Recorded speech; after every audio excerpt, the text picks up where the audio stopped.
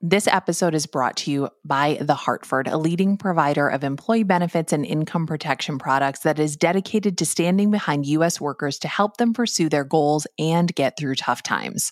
For more information about The Hartford, visit thehartford.com/employee benefits. We've also got a link in our show notes.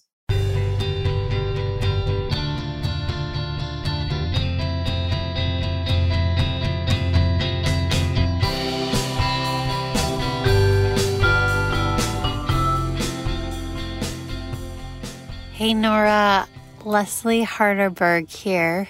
2 last names because I am also a fellow remarried widow and probably one of your biggest fans. You're my widow hero. And I'm calling to tell you my It's Gonna Be Okay story. My husband, Ryan, he was 34 years old and I was 30 when we went on vacation to Disneyland, and we brought all the kids. We were with the cousins and my sister's family, and then we went to Palm Springs.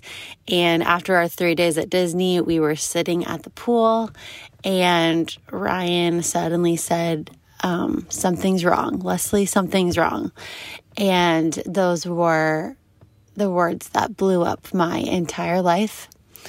He had a sudden brain aneurysm and stroke by the pool that day, and everything moved really fast. My sister was like, we need to call the ambulance. Luckily, we were very close to the hospital. They were there within 5 minutes, and Ryan was still talking.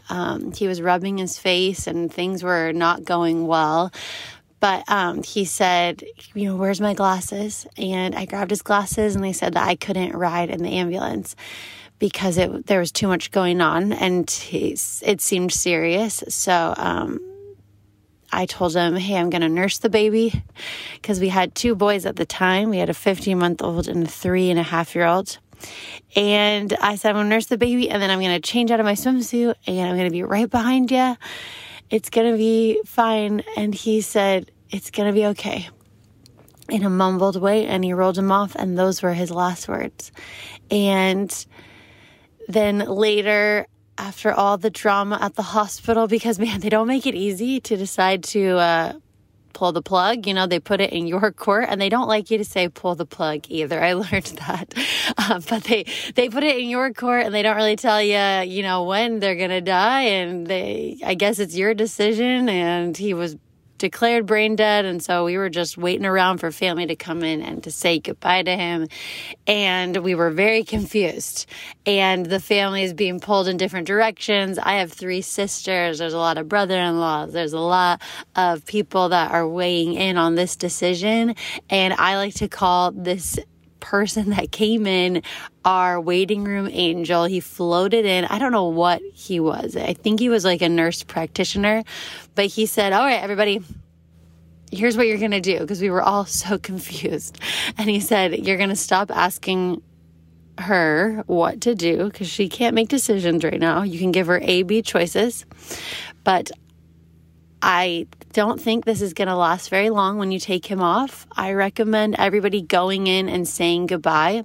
And I usually recommend that if you don't know what to say I love you, say I forgive you, say thank you, and then say it's going to be okay. And he said, I've found in a lot of these cases that when the patient hears it's going to be okay, it does not take them very long, and they feel like, okay, my people are going to be okay, I can go. And I was so thankful for that waiting room angel, because he gave me language to say to my husband when I had absolutely no language and my brain was broken.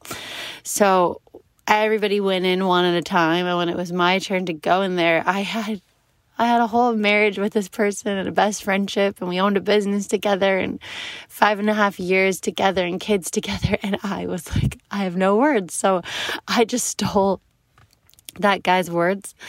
And when it was time to take him off of life support, and we were all in there singing, and it only took him 2 songs. My brother-in-law was playing songs on the guitar, and it only took him 2 songs to die.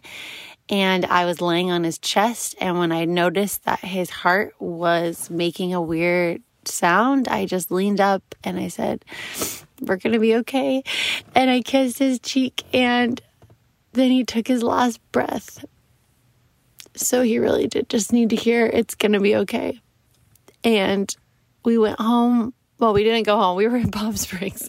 So we went to our Airbnb, and then we went up to my sister's house in LA because we live in the Portland area. So we're all just stuck in this weird vacation limbo, preparing to fly back without a husband or a dad or an uncle, and with one less person.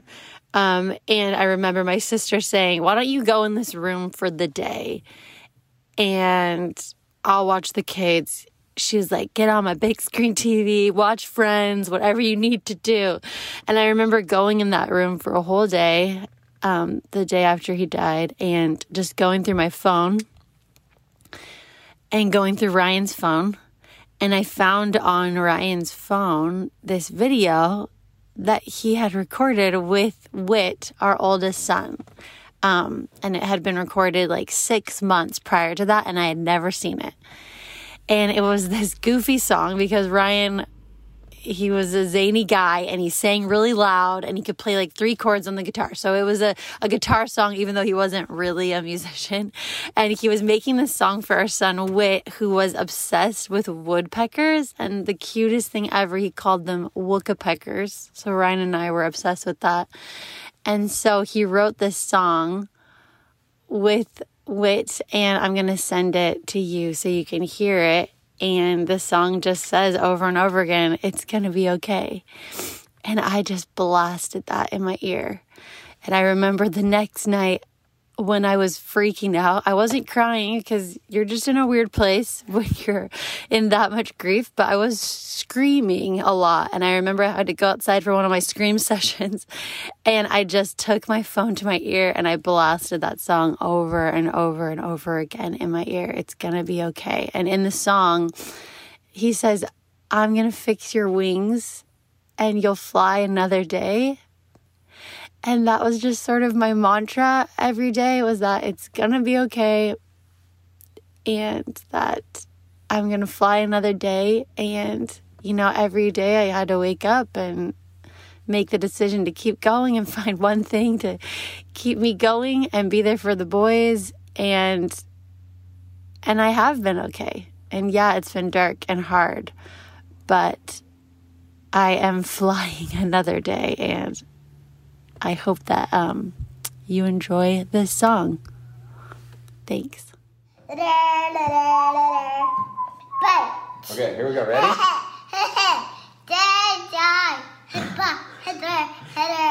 Once there was a family of woodpeckers, and they got in a terrible car accident.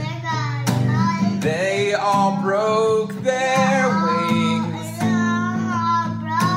They didn't know how they get out of it. But then an ambulance came.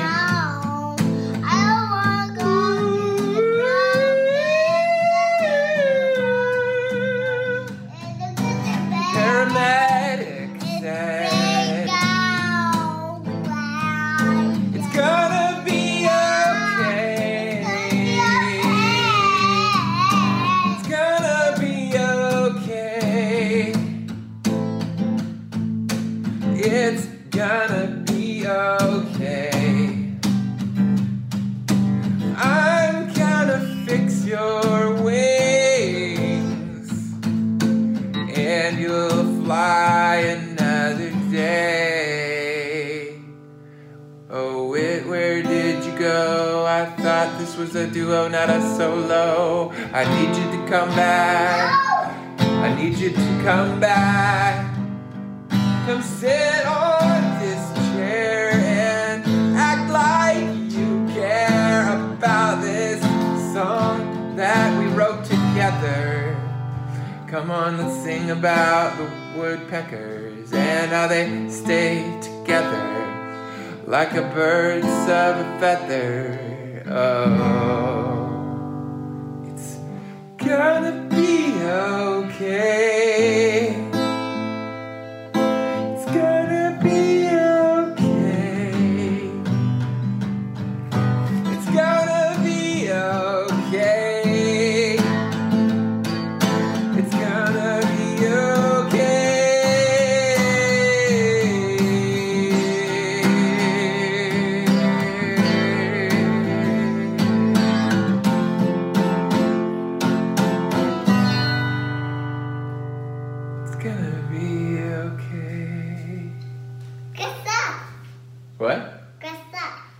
stuff? Yeah. Thanks.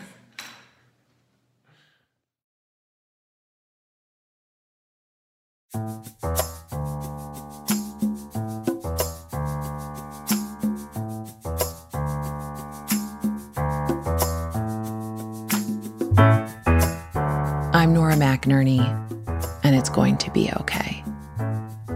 We want to hear from you, too.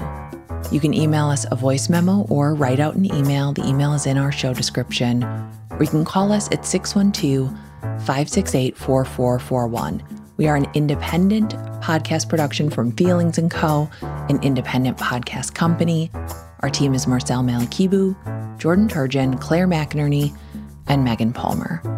Our theme music is by Secret Audio.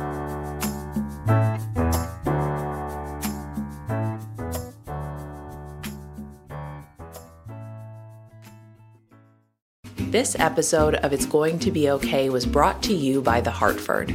Employee benefits have always been hard to understand. They're even tough for employers to explain, which just makes it worse for people like you and me. The Hartford knows there's a better way. They're a leading group benefits provider that's using familiar language to get straight to the point when it comes to the benefits they offer. Because if your benefits sound confusing, who's going to know how to actually use them? Learn more at thehartford.com/benefits.